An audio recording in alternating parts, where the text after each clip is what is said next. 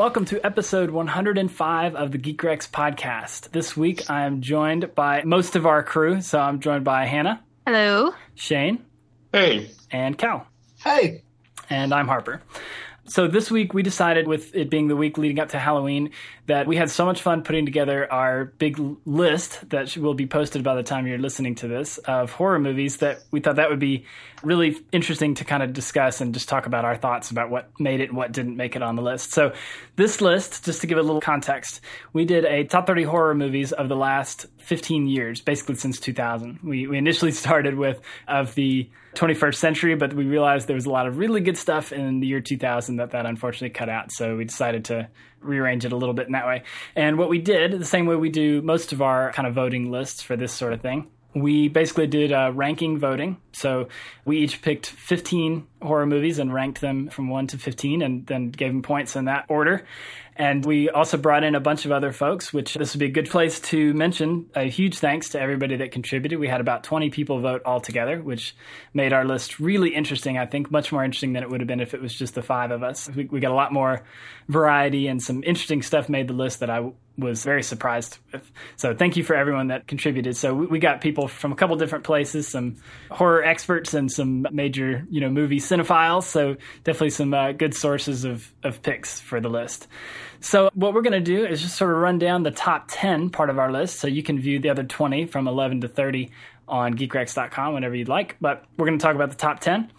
So to start with, our number 10 movie is Pan's Labyrinth, directed by Guillermo del Toro from 2006. So what are your guys' thoughts about this? Did everyone here choose this movie? I didn't, because I normally just can lump it in with fantasy, so I didn't even think to put it. I didn't put it, but that's only because I was trying to limit myself to one film per director on the list, and I went with a different Del Toro film. But I do love Pan's Labyrinth quite a bit. Yeah, I definitely included this one on my list. I really, really like this movie. I think it's a lot of people compare it to like Alice in Wonderland. And I think if you wanted to see Tim Burton's version of that, you should watch this instead. Like, it's so beautiful and twisted. And Doug Jones as like the pale man with the eyes in his hands, that image still haunts me. Yeah, this is a really good monster movie. And I think it might be the highest, unless you count something like Zombies as a monster, this is one of the highest ranking just pure monster movies on here. I mean, it's a fairy tale, and I can totally see why a lot of horror purists like Shane didn't vote for it. But god damn, it's pretty, and it's just the design, just everything about it. It just works.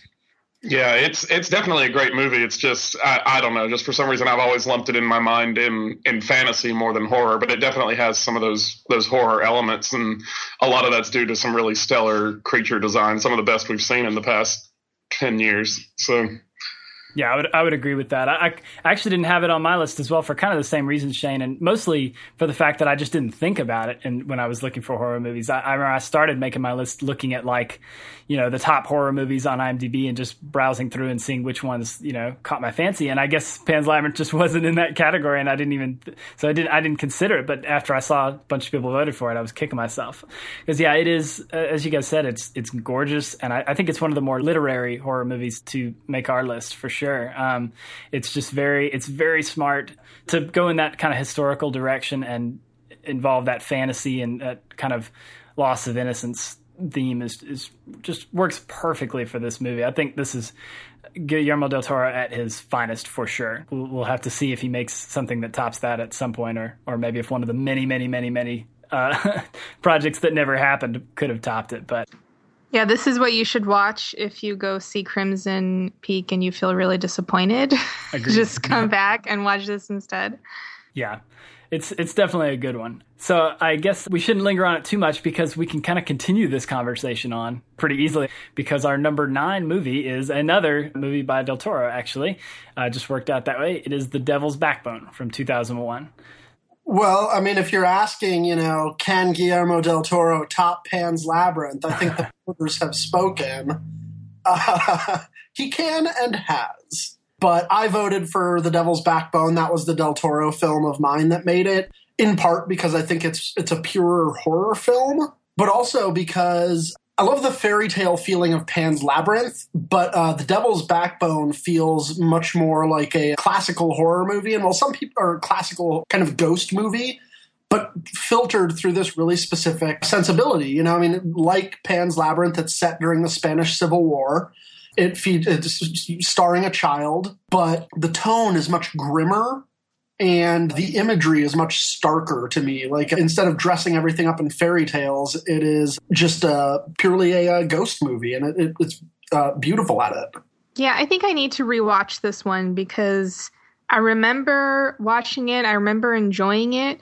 But I think I devoured it around the same time as some of his other movies. And so I don't have a really clear picture. And like sometimes parts of this movie and parts of The Orphanage kind of morph together in my head. And I have trouble differentiating. But I do remember enjoying it, but I don't think I voted for it. I know I didn't vote for it because I have never seen this movie. So I'm very much along the same lines as you, Hannah. It's been a really long time since I've seen it, and I'd almost kind of forgotten about it. Definitely one to revisit. I mean, I think if nothing else, it makes it abundantly clear. Both of these movies make it abundantly clear that Del Toro has a sweet spot with, you know, movies that heavily involve Spanish history and involve children as the lead characters. I think that's definitely where his kind of talents lie. I mean, even going back to something as early as Cronos is pretty similar in that aspect as well. You know, depending on what you think of, you know, Crimson Peak and Pacific Rim and Hellboy and all that stuff, I really feel like this was where he really excelled. And yeah, I mean, just the ability to blend fantasy and horror in a way that, you know, is both, it kind of hits that really interesting crossroads between like this kind of childlike wonder and horror that I think is really difficult to do right and is really, really interesting. It's one of my favorite kind of things when they do it right. I often say the same thing about Lock and Key, the comic book that I totally was obsessed with. I just think that's a really interesting approach to take to horror, just because there's a lot of interesting stuff to mine there, and Del Toro is definitely a master at doing that. One of the things I noticed on our list, looking at the full 30 films total, is we have a lot of Spanish language films or Spanish directors, which I would have thought, just based on stereotypes, we would have more Japanese movies, you know, if anything else. But yeah, we really were kind of strong on the Spain movies this time. I think the J-horror boom just didn't age as well. The Spanish movies and the Mexican movies were a little more classical. You know, I mean, they're both Western cultures, and they were a little more familiar. I think a lot of Western filmmakers adapting Japanese movies or Japanese movies that came over here had a hard time finding long-term purchase. Like, with the exception of really one or two movies, I can't think of any that have really lasted in the public consciousness. Yeah, I can't remember. Harper, did we have any on our list? Any Japanese horror? We have a Japanese horror remake. Yeah, but that's English language film, right? So, yeah. No, I don't think we do, actually. I didn't make that connection. I noticed there was not a lot of J-horror. I did not notice that most of the foreign language movies were Spanish. That's kind of interesting. And even the ones that aren't, like you've got Guillermo del Toro's movies, you got The Orphanage, and like even The Others was a Spanish director, even though it's an English language film. So yeah, we had a really heavy influence there. It's kind of funny.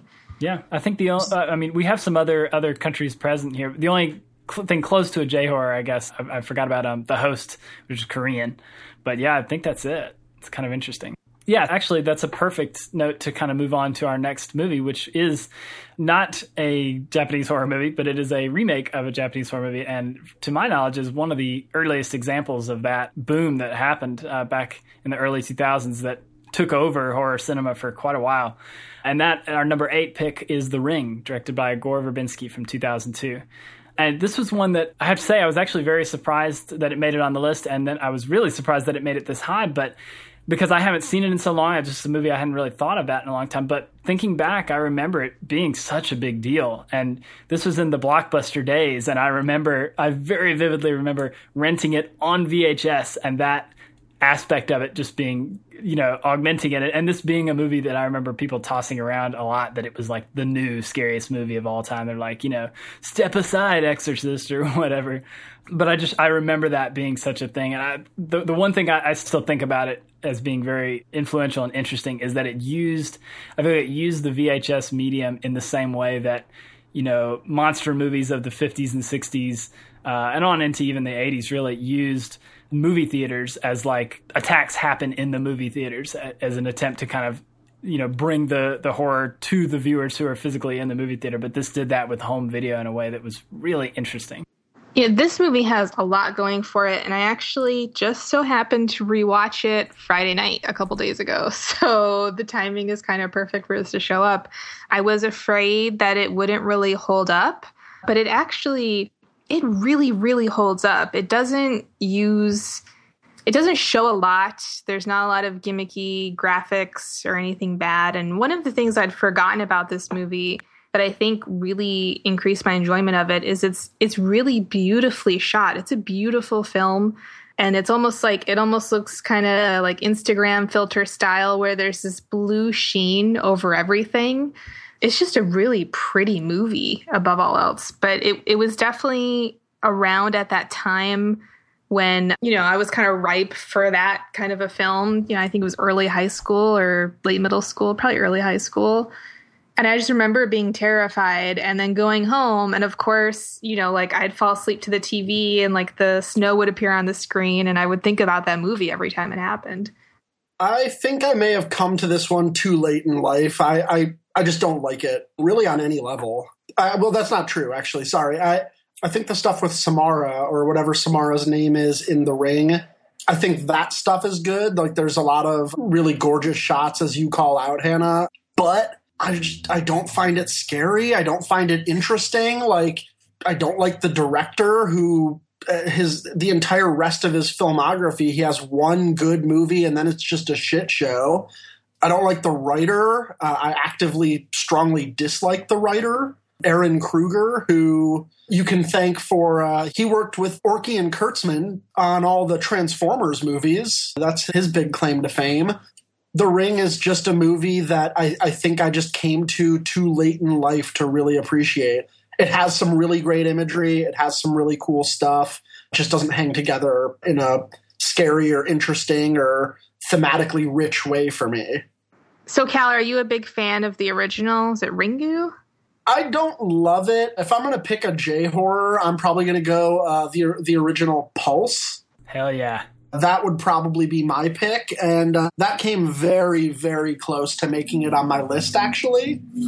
But the J-horror boom just didn't do much for me. Like, Pulse is kind of the exception for me. The Grudge, Ju-On, which is the original Grudge, stuff like that just didn't hit me very hard, and it just never stuck with me.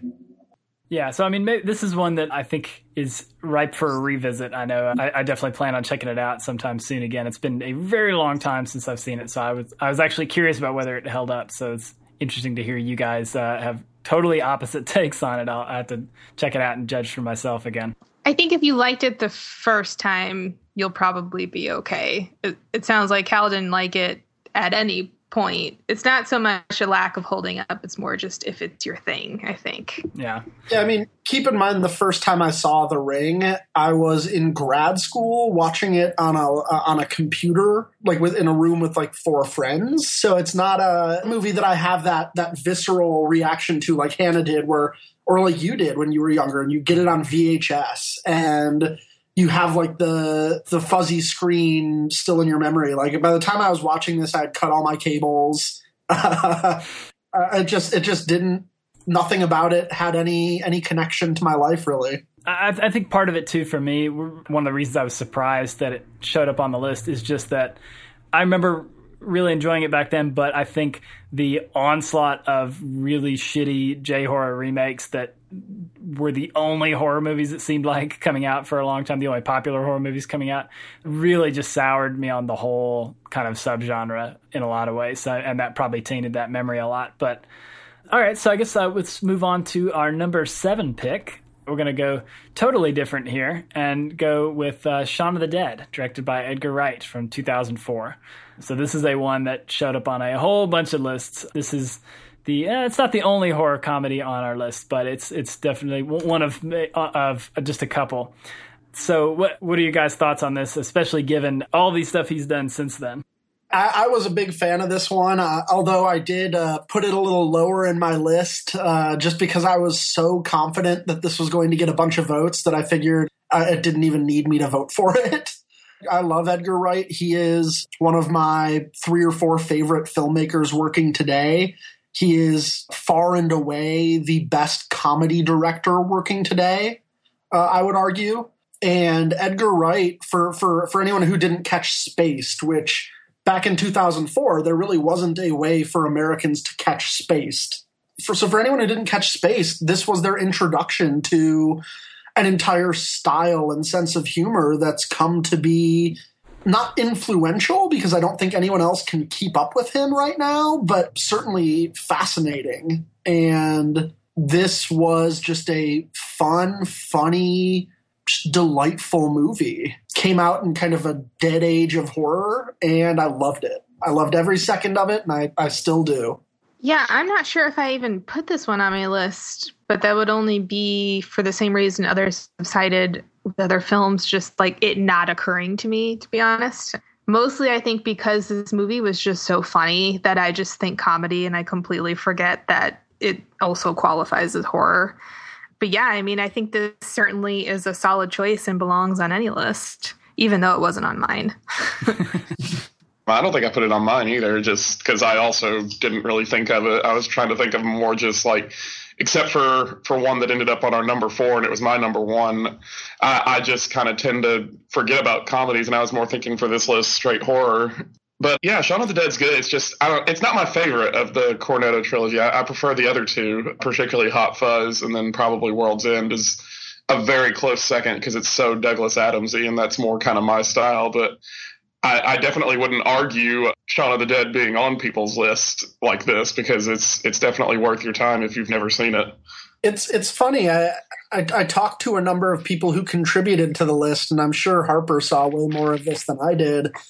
I noticed a lot of there almost being factions of people who were horror purists versus people who had a very broad definition of horror. Mm-hmm. I might have put Paranorman on my list, so I might have actually had 2 comedies on mine. I can't remember. Yeah.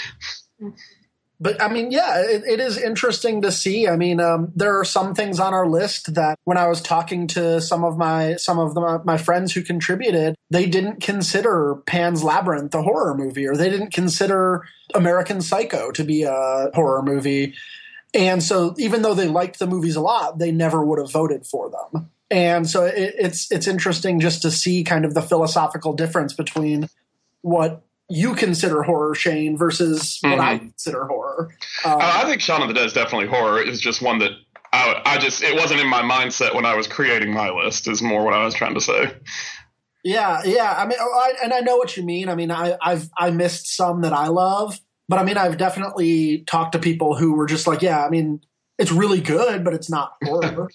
Yeah. No, it is. It is. Yeah, you could definitely tell that looking at the list. That was interesting. But yeah, I mean, that's one of the things with Shaun of the Dead. It is absolutely a horror film. I mean, it's hard to argue against that to me, I think. That was one of the things I remember being struck by the first time I saw it. I was like, oh, this is just going to be this kind of goofy, British humor thing that they're just making fun of zombie movies. But like, there's some like serious zombie gore stuff going on here, not to mention, obviously, the bazillions of incredibly clever plays on the zombie genre. I think it's borderline impossible to be a horror movie fan and not be somewhat obsessed with this movie. I mean, I think that goes for all of Edgar Wright's movies and this team, the Cornetto trilogy in particular. If that's a genre that you enjoy, it's almost impossible to look away, because it's just every moment of the movie is saturated with humor and parody of the stuff that we all know and love from these movies. And I think just to kind of piggyback on what some of you guys have been saying. I mean, I totally agree. I think Edgar Wright is one of the finest directors that we have right now. The way he uses cinematic language is incredibly brilliant. I think Shaun of the Dead in particular, but I would say Hot Fuzz is a pretty close second for me in movies you can watch like over and over again and almost frame by frame and pick out visual gags and clever ways to use the medium that nobody else is, like literally nobody else is doing. I remember reading a great article about how if there can be a purely visual gag in a movie and how that works. And the example they use is when the two groups run into each other against the fence and they all walk past each other and greet the other person who is their identical, bizarro world opposite. And there's no language used there except for the language of cinema, and it's hysterically funny. But the whole movie just plays on everything in the horror genre that we love, and it works so, so well. Are you guys familiar with Every Frame a Painting? Have any of you? Yep. If any of our listeners have not heard of Every Frame a Painting, it is a YouTube series. It is absolutely essential viewing if you're a fan of film.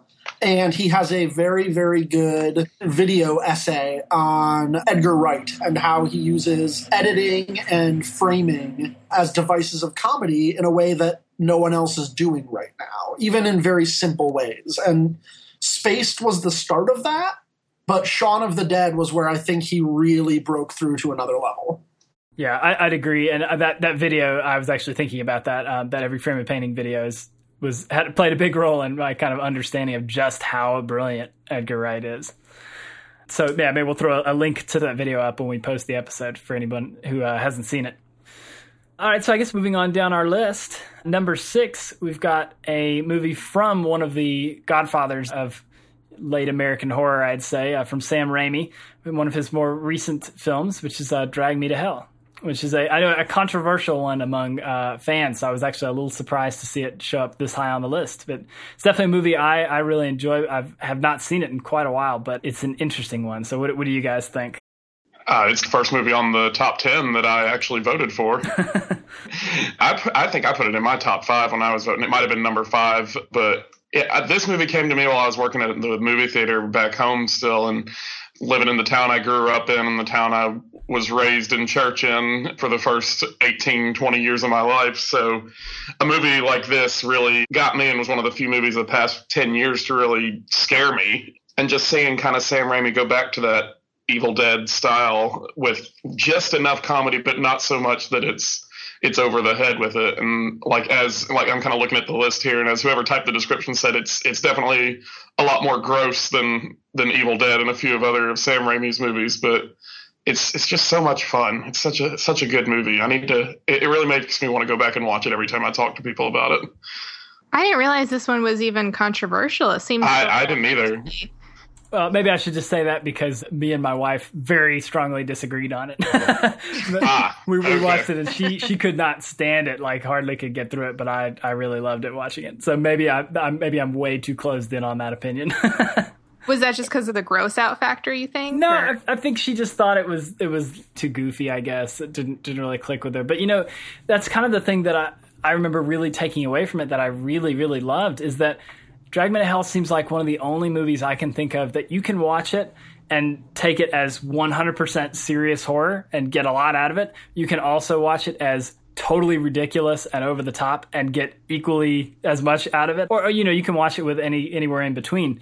But I think you could get totally different responses to the movie and both being equally valid and both coming out very positive about the movie. I remember that being really, really stuck with me, just that whole idea that it works. It's much more subtle than, the Evil Dead trilogy. Mm-hmm. It's much more subtle, and it's really interesting that it kind of works in both ways like that. But I remember the other thing taking away from it too, I think of all the movies on our list, this might have the best ending, or one of the best endings for sure, in my opinion. Just how completely shocking and horrifying and sudden it is I wouldn't dare give it away here for people who haven't seen it, but it's incredible. The ending is so phenomenal and shocking. It's funny. This is one I actually see where you're coming from on kind of it being a controversial pick, especially this high, Harper, because I saw it when it first came out. I saw it with a couple people I know who, profess to love horror movies. I mean, pretty much it's all they watch. And they just thought it was too silly to take seriously as a horror movie. They just could not get into it. And for me, I like it a lot. I mean, it's not my favorite Raimi movie, but I mean, it's up there on a list that includes a lot of really, really good movies. And I think that there's a lot to dig into beneath the surface. There's a lot of good scares, beautiful scenes. I understand finding some Raimi's sense of humor a little silly sometimes, especially for modern audiences who aren't familiar with things like Evil Dead. But goddamn, it's just good. Yeah, I mean, I think this movie, much like Shaun of the Dead, it's just really fucking fun. Like you enjoy yourself while you're watching it, and it's not about, being a vehicle to deliver a couple of scary scenes that are spaced out evenly throughout the breadth of the film. It's just all really fun. And let's not underrate fun in horror or in any storytelling. I mean, it's so easy for the genre to become dour, but I mean, I think that there's some really cool stuff that you can do when you open up the mood of a horror film to the kind of the full range of human experiences. You can just have a richer film. Yeah, I totally agree. And it still manages to be scary in the parts where it's going for that, but it can be fun and it can be funny at the same time. So I think, to me, this is a fairly, I mean, it is a little bit silly and a little bit grotesque, but mostly, like, I saw this in a probably full theater, and I think everyone was like screaming and then laughing and then screaming and then laughing. Like, people had a really strong reaction to this one. So I feel like it's mostly a crowd pleaser, although apparently a little bit less than I thought. Yeah, I mean, I think it's a really interesting one, especially I kind of like that it worked out being back-to-back with Shaun of the Dead, because they're both kind of horror comedies, but in completely different ways, I think, and they accomplish things completely differently. So it was interesting to see this show up, and I'm glad we were able to get Sam Raimi in here in one way or another. So that worked out pretty well.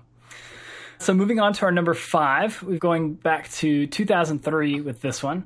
This is one of the early films shot completely digitally, I believe, which is kind of interesting.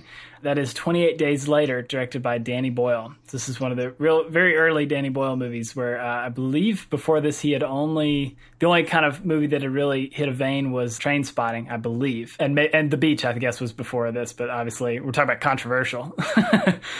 So, 28 Days Later, what are y'all's experiences with this movie? What do you think? It's been a long time since I've seen this movie. I don't really remember that much about it except the song. Yes, I had to say something about the song when I wrote it up. Actually, I hadn't thought of that when I first wrote it up, and then I remembered. I was like, oh my God, that song was in every trailer for the next 5 years. It was the go-to epic song. Yeah, that 28 Days Later and Saw gave us 2 songs that got used in trailers a lot. Yeah, totally. This one was one that I really did not like when it came out. I remember a scene where I think they're walking and someone looks up and a drop of infected blood falls in their eye. Mm-hmm. And I was just like, nope, this is fucking stupid. I'm done. This is just hack work.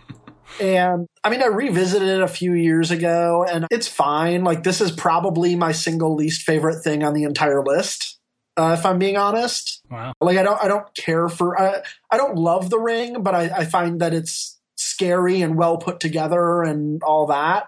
But this I just didn't like, and that's fair. Aside from Trainspotting and Shallow Grave, and I like both of those movies quite a bit, I have not liked Danny Boyle's career, really anything about it. I haven't seen Steve Jobs, but prior to Steve Jobs, between Steve Jobs and Trainspotting, I am not a Danny Boyle guy. Yeah, I mean, I think I enjoy this one. I don't think I put it on my list, but to me it suffers a little bit in my mind or my memory from just total zombie fatigue, which is unfortunate because it was a little bit ahead of the curve in that regard and definitely features scarier zombies. They're fast and they're a little more frightening.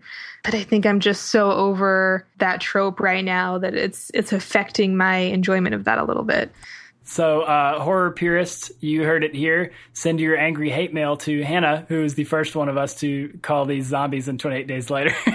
So I've gotten into many a stupid, pointless argument with people about whether they're classified as zombies that Like, yeah, a lot of horror purists. Yeah, a lot of them are very like quick to make the distinction that they're infected because none of the people in 20 Days Later or 28 Weeks Later are actually dead. Wait, so they're not zombies? They're just really scary zombie-like things? They're really scary, sick people. yeah, Sick people. Okay. I think what you mean, Harper, is not you've gotten into a lot of really stupid arguments, but you've gotten to a lot of arguments with really stupid people. there you go. Yeah, I'm on the right side of that argument, obviously. I'm Wait, glad so you argue that they are zombies, Harper? Of course they're zombies. They're creatures that infect other people by biting them. I mean, give me a break. To me, that's a zombie. But can't they like spit on them too, and that infects them? So Yeah, like, they break a few rules. Well, it just depends on your zombie of choice. Zombies, in a lot of cases, they can scratch or whatever, But to me, the essence of a zombie is the idea of a human being as a disease, and that is completely 20 Days Later is completely within those bounds. Just because they're zombies are not slow by definition. I don't think that has anything to do with what makes zombies scary and what has made them so prolific as horror creatures. But I almost didn't put this on my list. It was pretty low on mine, but I felt like I almost had to because I feel like it's kind of an iconic horror movie, particularly for the stuff in the beginning with the empty London. I think that's something that was really kind of shocking at the time to see a movie get pulled off in that way. And I remember it just feeling humongous and like, how did they pull this off? And like, this feels so real, coupled with the fact that it was shot on digital. And by the way, if you go back and watch it now, it looks like garbage. Like, it was maybe not a great idea to shoot it on digital when it wasn't really all that great yet. I don't know. But it does lend it a little bit of a sense of more of reality, I think, even though it feels very dated now. I think the movie falls apart a lot when it gets into kind of the military aspect later on. But the first 2/3 of it, I think, are really interesting in that it gives you this sort of like, kind of an attempt to do like a realistic look at a contamination or a zombie apocalypse in this way. It gives you that a look at how civilization would look. And this was maybe the first one to be able to accomplish that on a large scale, whereas, things like Romero's Dead movies were far more focused on like a single small space or a single societal issue or whatever. This was much more grand, even though it maybe didn't hit any particularly interesting themes because it tried to be so big in scope. I think the scope alone is worth mentioning. So I guess that will take us to our next film on the list, our number 4, which is going to be The Cabin in the Woods, which I totally forgot there was a "the" at the beginning of that movie title. Oh, yeah. Which is directed by Drew Goddard from 2012. This is a very recent one, maybe the most recent one that we've hit so far. Our top part of our list is very recent, which tells me that there's a lot of really good horror being made right now, which is exciting. But yeah, this is the first one I think we've talked about that's, within the last couple of years. This was one that my brother had been hyping up for a long time because this one was filmed years before it finally came out, and it sat on the shelf for a long time, and then it finally came out. And so my brother had been hyping it to me for so long, and we went and saw it the weekend it came out, and this almost never happens. So to show you how much we love this movie, we saw it twice in the same weekend, and I don't think I've ever done that for a movie again since then. It was my number one because in my opinion, it's probably the most brilliant horror movie of the past 10, 15 years. To me, this is kind of the spiritual successor to Scream in that it is very clearly a love letter to the genre that also wants to criticize all the stupid shit the genre has fallen prey to. And Joss Whedon and Drew Goddard were just a fantastic pairing to put this together.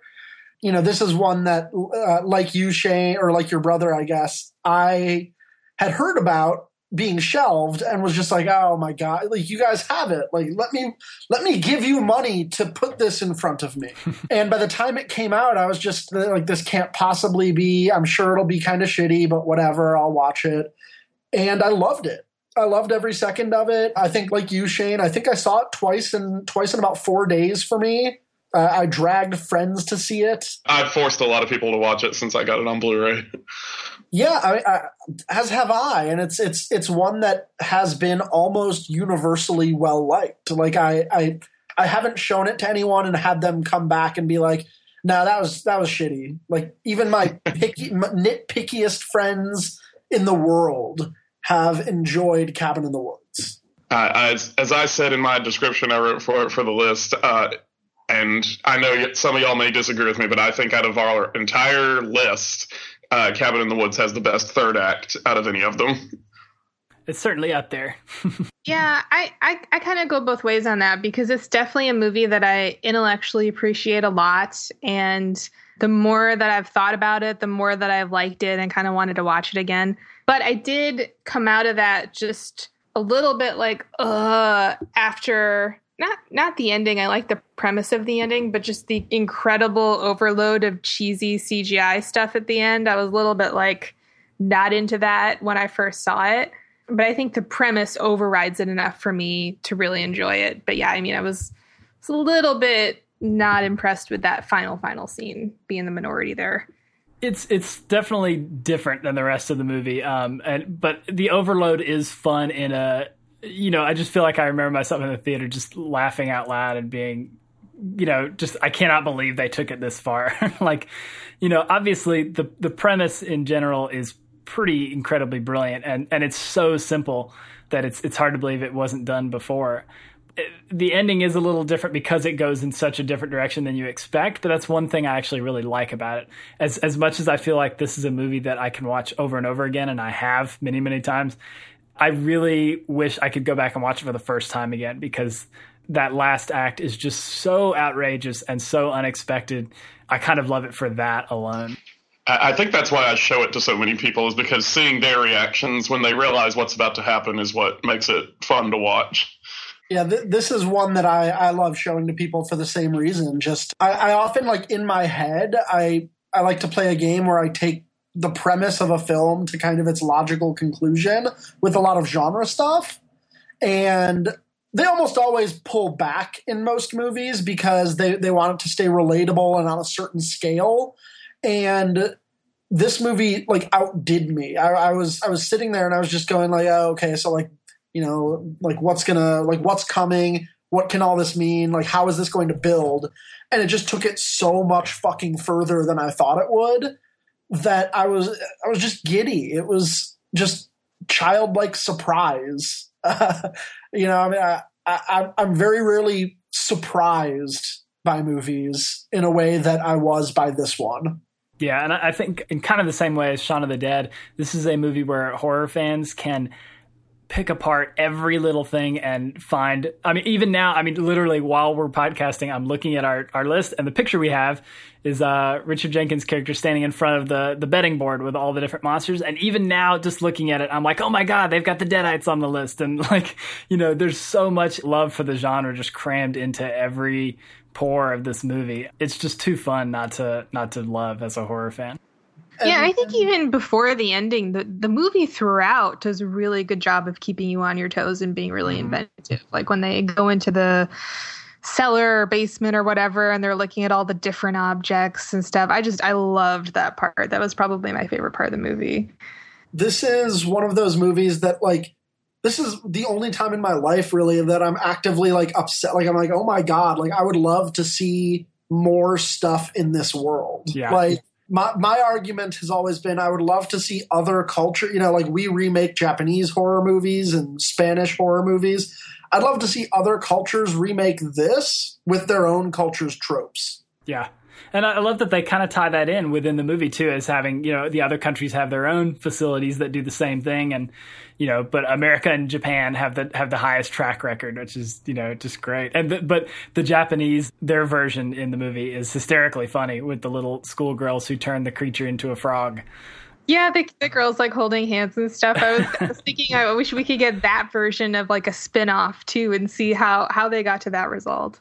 How brilliant was it the way that I don't know if you guys had this, maybe not, but for me and a lot of people I worked with or I watched it with, they did such a brilliant job at making no one the bad guy, really. I mean, like, Richard Jenkins and Bradley Whitford's characters are clearly working for bad people, but there are numerous sequences in the film, like when they're trying to collapse the tunnel, say, that only work as beats in the film if you want Richard Jenkins to succeed.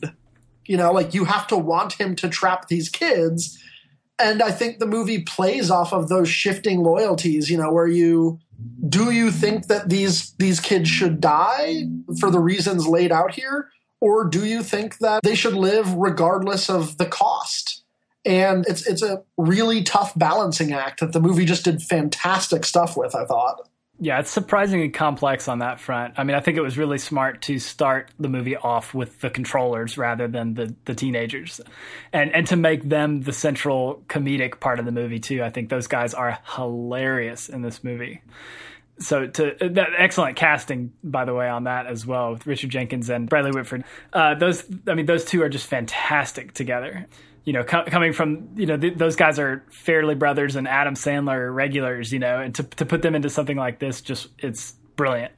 But yeah, no, it's Cabin in the Woods is a extremely smart and funny and rewatchable movie endlessly. I will say, like, if you're, like Harper was talking about, like, the little details and stuff about the world, if you're interested in stuff like that, I would highly, highly recommend picking up the behind-the-scenes book they did for the movie, because it tells you, like, everything, and it shows you designs for all the creatures, even ones that didn't make it to the movie, and you'll realize why one of the names on the board is Kevin, and why Kevin is, like, clearly the best of all the monsters. I'll have to check that out. Yeah, this is one, like Cal said, where unusually people like us want to actually see more of this world, which is usually, you'd think in a movie that has this many creatures, we would have seen more than enough. We'd be sick of it. But yeah. So moving up now into our top three, these three movies were on a lot of lists. And now we're moving into the range where these movies got over 100 points in votes. So these three were fairly unanimous among our voters. So to start with, our number three is a very, very recent movie from last year. And that is The Babadook, directed by Jennifer Kent. And this is a movie that we've talked about a fair amount on our podcast. I believe it won one or two of our movie Rexies for last year. And it ended up on just about all of our best movies of the year list. So what makes you guys love The Babadook? I think for me, a big part of it is Essie Davis, the star of the movie, who I think gives one of the best performances of the decade so far. Like, not horror performances, not genre performances, not best actress performances, just flat out performances on a film. She has to sell simultaneously the horror side, but also the part that makes that horror work, which is the stress and isolation and just emotional collapse at the hands of her son, her husband's death, just her life events. And if Essie Davis had given this exact performance as Abraham Lincoln's wife, she would have won every award on earth. Literally, don't even change anything. The Babadook can still be there. But if she was called Mary Todd Lincoln, then fuck it, she gets every award. But also, Jennifer Kent can just build a scare. I wrote the entry for this, and I rewatched the movie, and the first 15 minutes are not scary at all. And then it just takes this, you don't even realize when it's happened, but you are already scared once it starts to ramp up. Like, she is just very good at controlling the tone and the pace and the mood of this film. I was even more impressed the second time I watched The Babadook than I was the first. Yeah, I'm with Cal. I really liked this one. I thought it was kind of great how, in addition to being just genuinely pretty scary and well made, it also had a really unique take and interesting depth and meaning that you don't really expect to find in a film like that. I do think it probably, like some of the ones at the top of our list, ended up towards the top because it was so recent. But, it'll be interesting to see, like, in 10, 15 years, will this still be a number 3 slot for people? But it really holds up. I'd have, no qualms recommending it to anybody. Yeah, I think it's pretty damn brilliant. And it's funny, I really regret I didn't see this in theaters, because just looking at, the trailer or just reading about what the movie's about, it looks like it could be something very similar to kind of the, generic horror movies I feel like we've gotten in the last 4 or 5 years, stuff like Insidious and Sinister and those kind of things, where there's just this kind of, like, literally in the case of Sinister, just a generic boogeyman that's, just some monster in the shadows that's constantly threatening you. And this could have been so easily that, but instead, I mean, I think like you said, Cal, with the way it builds to becoming kind of a horror movie, it builds on this just like incredible sense of anxiety where, this kid is so crazy and you want to strangle him a little bit, and that, like, the fact that you feel that way too is so, like, in addition to the character you feel that same way, adds so much to the movie, and that you totally sympathize, and you can see where this is this horrible situation where it's, I think it kind of lends itself to a few different interpretations. But I mean, one of the ways I looked at it is it's almost like the horror of the possibility that you might not love your child, that your child is a horrible person. And that's kind of the way it starts out, I think, and it changes a little bit from there. But I mean, that's something that's really scary. That's an anxiety that is genuinely scary, and that blends really well into this more, creature and violent type of horror that goes where you wouldn't expect. And I think it's just incredibly clever, and it's very, very scary. Yeah, I mean, it's also probably one of the better films I've seen about depression, even though it's a horror film and on its surface, that's not at all what it looks like. I think it was just really made from a couple different angles. Yeah, I mean, I suffered depression and anxiety for a long time, and this film and Melancholia are the only two that I've ever felt really captured what that feels like and just how all-consuming it can be. And and I agree with you, Harper. I think that part of the brilliance of the movie is that it makes you empathize with a mother who wants to kill her child on some level, which is not something that I think I've ever seen before. It's certainly incredibly rare. And it does so in a movie that, I'll be honest, is the only movie on this list that I've watched recently that, like, genuinely still can unnerve me. I'm a little jaded. I think a lot of horror fans become jaded. And this one can still, just hearing the Babadook's voice the first time, or like seeing the little top hat figure, it can still just make me shudder just a little bit. Yeah, and I think the movie owes a lot to its design as well. I mean, the whole look of the movie, it just works perfectly for that sort of tone. But just thinking about the design of the creature and the design of the pop-up book, too, that plays such a big role, is just really unique and is bound to become iconic in modern horror, I think. So moving on down, we're going to go back almost 10 years from our number 3 pick. So this is one of the older ones at the very top of our list. And that is The Descent by Neil Marshall. This is a movie that I am absolutely in love with. And this is our number 2 and our number 1 that we'll get to in a minute. These had drastically more votes than anything else on the list. Both of these movies showed up on 14 out of the 20 people who voted. So almost nearly everyone picked these two movies in one way or another. The Descent's a movie that I was kind of just really starting to get into horror movies, and it made a really big impression on me as just being so different from what was coming out at the time, which I guess at the time was kind of the J-horror stuff and the torture porn, Saw movies, all that kind of stuff. So I was just really not into either of those at all, and this was so incredibly different. I really envy it for, much like The Babadook, I think it takes a really smart approach to women in horror films that are traditionally victims. I think this movie takes a whole different approach and makes the entire cast women, and is a very female-centric movie and mother-centric movie in a lot of ways. It's shot incredibly well on location in these caves. It's incredibly scary and emotional. This is just a movie that works on every level for me. I guess I need to rewatch it because I haven't seen it in a while, and I remember just being okay on it. So I guess I need to rewatch it since everybody loves it so much. Yeah, I'm one of those who'd kind of missed out on this when it came out, so I didn't see it until maybe last year. It's been like less than a year since I've seen it for the first time, and I was super impressed. I can definitely see why it's a classic of its genre. It's really well made. It's really creepy. It's just really atmospheric. You know, I hear there were some sequels that were pretty dumb. Terrible. Yeah. But the original one definitely stands up. Yeah, I didn't catch this until about 4 years after it came out. I caught it, about 5 years after it came out, because I remember in 2008, I was hanging out with a friend and we were flipping through On Demand to see like what was free. And we passed by this movie, The Descent. Neither of us had ever heard of it. And I was like, well, I'm in the mood for horror. And we read the description. We're like, oh, a group of all-female spelunkers. Yeah, no, skip. Just because it feels like it should be so exploitative. Yeah. But the movie is really 100% about these women. And there's no sense that they're not full, interesting characters. There's no sense that they are just eye candy or something. They're hyper competent. They have really well-defined relationships.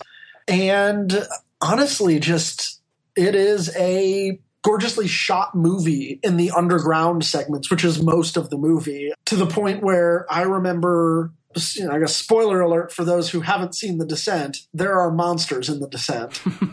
But they don't show up for like halfway through the movie. And I remember watching the first half and just being like, Jesus Christ, how's it going to get scarier than this? Like, what are they building to? Because like that sequence where Juno is hanging off the ceiling trying to pull the pythons out of the rock so that they can conserve their supplies. As someone who is scared of heights, that was fucking terrifying. And it was beautiful. Yeah, I think it's uniquely scary in that sense too. It's got this kind of extreme sports angle to it that is pretty rarely exploited in horror movies. I think that actually works really well for this story. But it's funny. I almost feel most of the time when I think about The Descent, I almost forget that there are even monsters in it because they're so almost irrelevant to the plot. They're really just kind of a generic threat, which I think that might be something that turns people off initially. Is that just looking at it, the monsters are not particularly well designed. They're not really all that scary necessarily to me. But the underlying tragedy that kind of starts the movie off and the emotional, this is a movie that's more about these relationships and the horror of when you're betrayed or when something horrible happens in your life, a real life kind of tragedy. That's what it's really about, except that it's stuck in this boiling pot in this cave where everything's closed up and they can't get away from each other. It's just incredibly brilliant for that, I think. And I think that's what makes it so scary, is that it's this whole self-contained thing, and that it's just, it feels, the friendships in the movie feel super genuine to the point where it's really awful to watch what happens to them happen. I think that emotional resonance in the movie is what really sets it apart. It really is. And I mean, I think the reason the monsters exist for me, and the reason that like I came to terms with them, because when I first saw it, I was like, this is going to be dumb. Like, there's no way they're going to pull this off. But it plays so well into, just like the Babadook plays into the idea of this mother hating her child and postpartum depression. The Descent plays in the same way with kind of this loss of self and loss of just civilization. Like when this woman's husband and child dies, she is completely lost. And it was fascinating watching Sarah, played by Shauna McDonald. The rest of the group stays together pretty well. Like, they make mistakes, they figure things out. They're conventional horror heroines. Shauna McDonald, Sarah, she just goes feral almost immediately. Mm-hmm. Like she at some point she just realizes like, oh, the nightmare that is my life is continuing. I'm just going to give up and I'm just going to turn into whatever I need to survive. And that's just a great look at dealing with grief and whether you get over it or not, kind of what you have to become and how you have to toughen up in order to survive it. Yeah, agreed. I think it's incredibly smart in that way and very scary. And the last thing I'll say about The Descent is it's a shame, I think, for one, that Neil Marshall I don't think he really went on to do anything this good again. At least he hasn't yet. I've been fairly disappointed with the stuff he's done since then. But the other thing, for those who have not seen this movie, I cannot stress highly enough how important it is that you watch the uncut original ending. It is so much better, and it fits the story so much better than the TV ending that they tacked on that ties into the incredibly awful sequel that is totally not worth watching. So if at all possible, definitely watch that uncut ending. So moving on to our last pick of the list. This is our number one. So again, just like The Descent, this was picked by almost everybody that contributed. It was very high up on a lot of lists. This was number one on my list, as well as a few others, I think. That is a movie that came out this year, which is kind of incredible. Although, as you said, maybe it could be just that we don't have as much hindsight and, this is so fresh on our minds. But I also think it is an incredible movie, and that is It Follows, directed by David Robert Mitchell from this year, from when this came out in January or February this year, very early in the year. Yeah, this one is one that I do think is going to tumble down a little bit on the list in the coming years. But I totally see why it's on here. I mean, it's beautifully shot, really great soundtrack. The creature itself, the It, is great. And I thought that it was a really, really potent, interesting way to look at sexual awakening. Like, I don't like the sexually transmitted disease reading that a lot of people have. That doesn't really click with me. I see it as something broader and more universal, personally. But I liked it quite a bit, even though I don't know if it was on my list. It definitely made my list, but as I said before, I feel like it being number one may be more a symptom of it having come out this year than it actually being the best movie since the year 2000. I'm not completely convinced that it should hold the number one spot.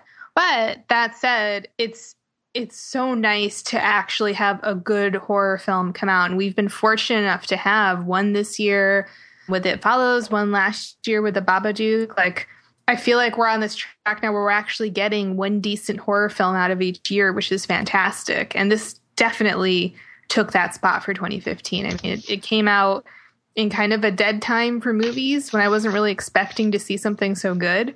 And it was well told, fairly scary. I think it's, the scariest on this list by any means, but just a really well-made movie. One reason I know I put it in my top 5, and it's to kind of talk about something, not that people don't talk about it but with this movie, but like maybe just to go on a different path and something we haven't really brought up that much with any of these films.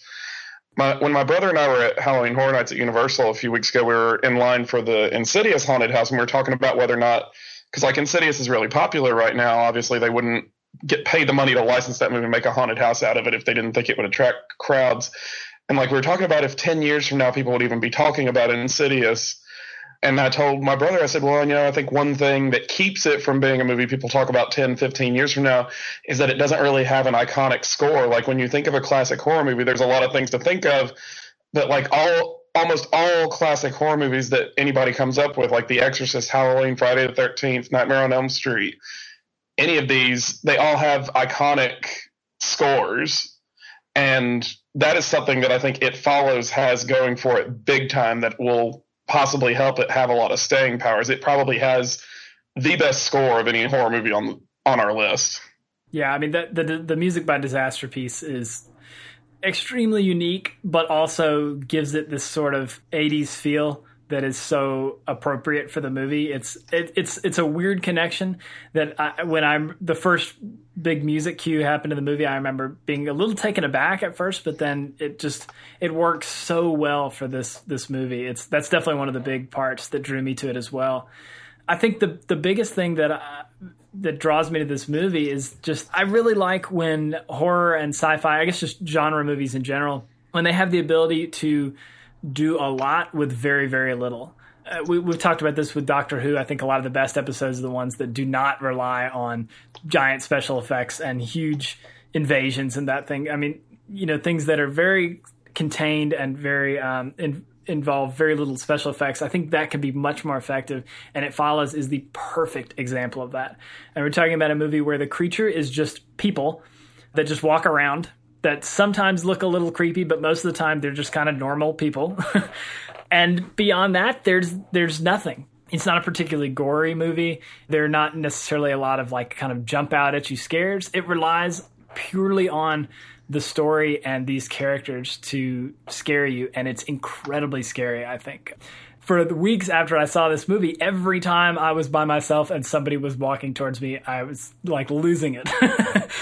There were a lot of scary parts in it that I think would have been a lot scarier for me watching it in theaters if they weren't in the trailer. Like that scene when the Thing walks in and it becomes that super tall guy when it walks into the doorway. Yes. That would have been utterly terrifying if it wasn't in every damn trailer for the movie. I feel like they kind of lost the money shot with that one. But one thing I do really like about it is how ambiguous the ending is. And I think to an extent it's insane how the things people have tried to drive from that movie and pull from it. But I do like the amount of ambiguity that it has, which is something a lot of horror movies really don't do these days because so many of them get sequels. So you lose a lot of the ambiguity.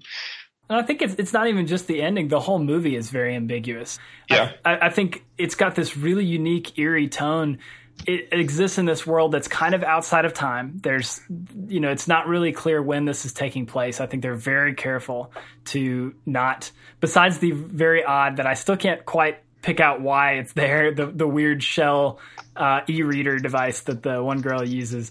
But there's things that look sort of futuristic like that, but most of it is sort of dilapidated and yeah, it's an oddly timeless movie. Yeah. And not even just the timelessness of it too, but the fact that there are almost no adults in this movie. It's completely centered on the kids. There's maybe 2 or 3 adults that appear in the fringes of the movie. And the choice to put it in Detroit is it's a perfect choice for this movie. It just gives it this very ghostly kind of sense of, things past or whatever. It's hard to describe. But I mean, that all works together to give it this really weird and uneasy atmosphere that just, electrifies the whole thing, I think.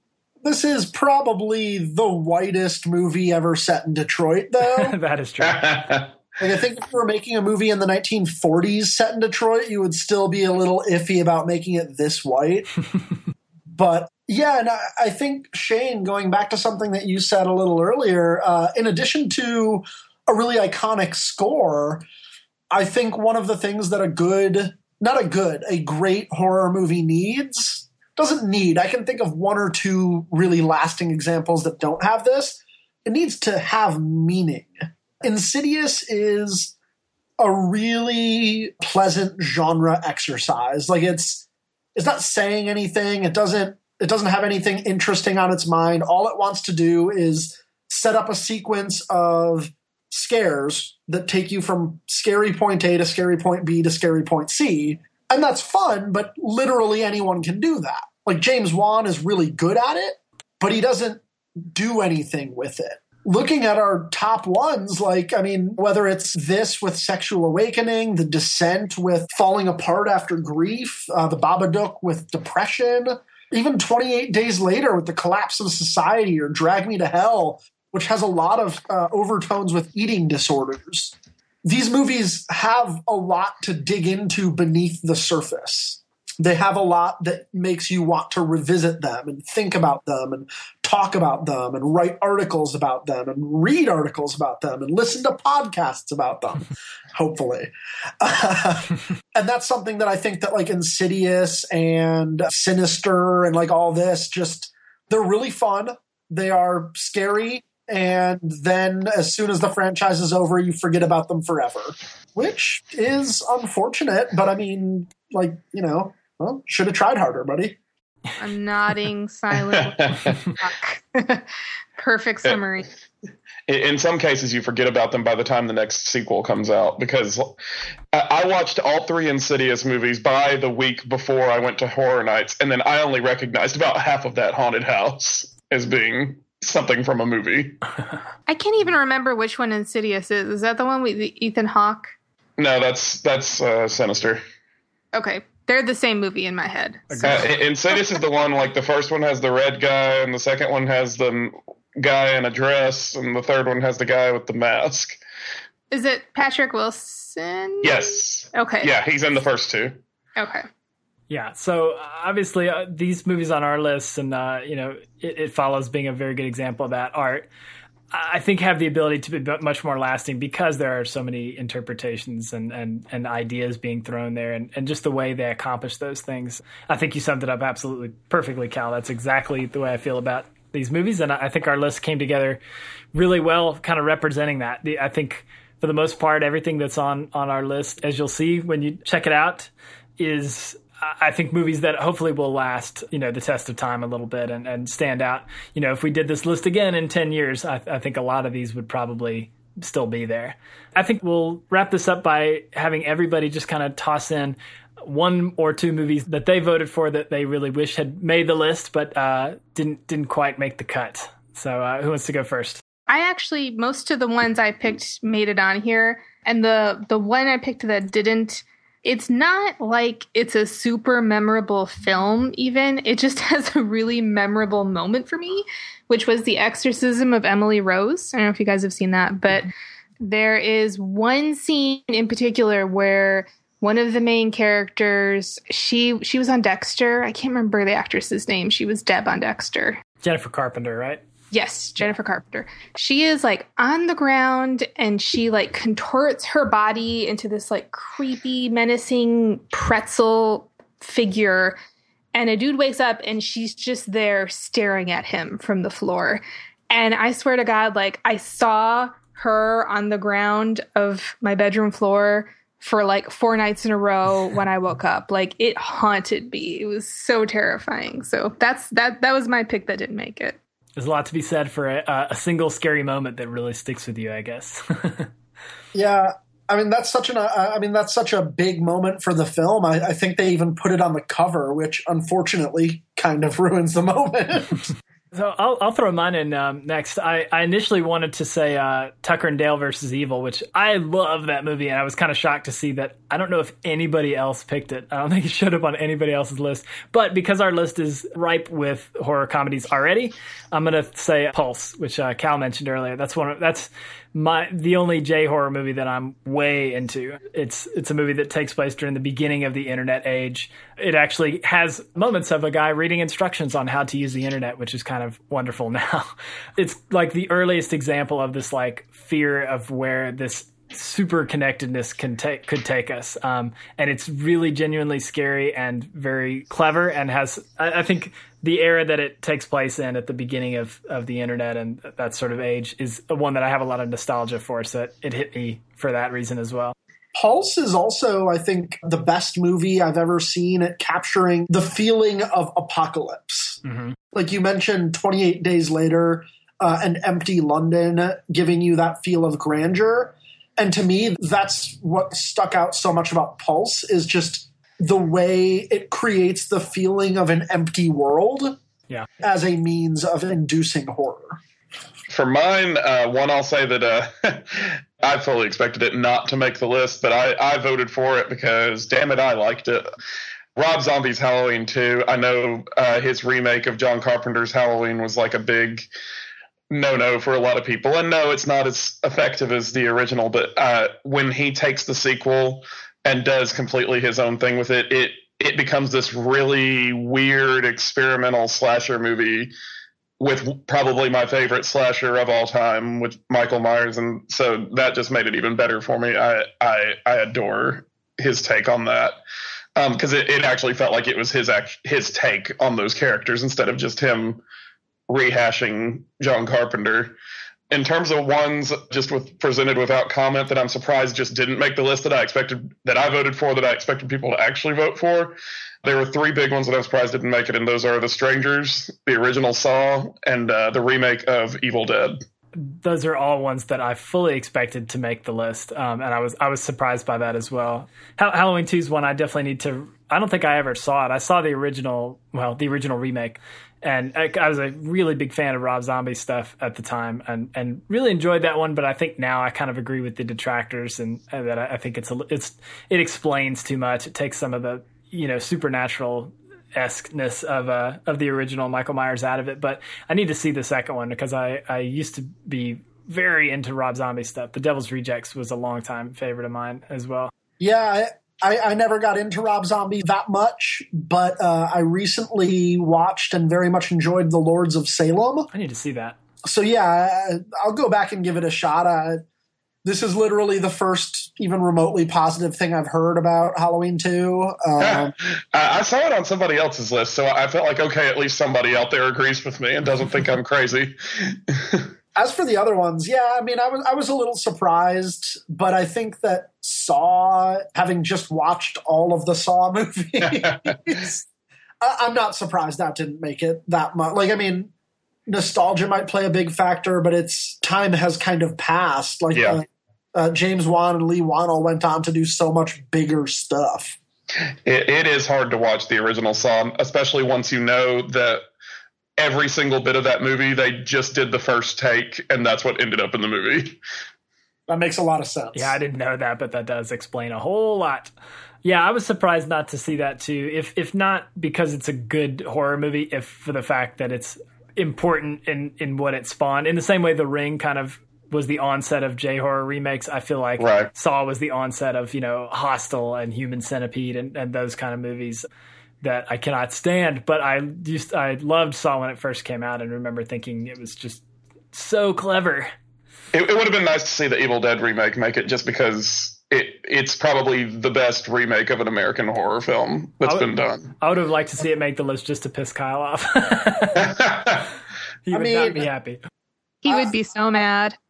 I mean, Shane, I get what you're saying, but I mean, you're putting that above The Thing and The Fly at that point. So let's not get ahead. Okay, let's reduce it to like the timeline we're working within then. Yeah, so mine, I didn't expect either of these to make it. One, because it's barely a horror movie. It's more kind of a psychological thriller vein, like Black Swan and American Psycho. And that's Lynn Ramsey's We Need to Talk About Kevin, which, if you want to talk about a movie about someone who hates their kid, does that give you a kid to hate? Played by Ezra Miller, the upcoming Flash. That one is great, but I wasn't shocked to make it. My big one was Amer, a Belgian-French movie that was riffing off of Italian horror. It is a kind of modern update of the giallo genre, which Dario Argento made famous with films like Suspiria and Tenebrae. At least for Western audiences, he made them famous. It is almost a silent film. Like, I think there might be maybe 15 lines of dialogue in the whole thing. And it is basically just 3 short films, each of which is a different genre of horror, each of which takes place at a different point in this young girl's life. So the movie starts with her as a child, and she's being stalked by a nanny who may be practicing some dark magic. The second section is, I think, the weakest, but it is her kind of awkward adolescence and feeling threatened by kind of men in her life. And her third one is her as an adult returning home to an empty house haunted by memories. And it is a gorgeous film, but it is also a nearly silent art house Belgian French horror movie. So this was not one I was expecting to see on here. Yeah, that sounds way up my alley, but yeah, it does not sound like one that's probably going to hit mainstream horror fans all that often, unfortunately, maybe. Yeah, sounds good though. Yeah, it sounds very cool. So I think that's going to wrap us up. Of course, if you're listening to this, I'm assuming you've probably already checked out the article, but if you haven't, definitely go to geekrex.com and check that out. It's a list I'm pretty proud of. I think we're all pretty happy with the way it came out. We've got a lot of good stuff on there, so definitely check that out. And another thanks to everybody who contributed and helped make the list what it is. So that's going to wrap us up. Everybody have a great Halloween. Enjoy the end of your October. Hopefully everybody gets to watch some good horror movies before the month is up. And we'll be back next week with something new.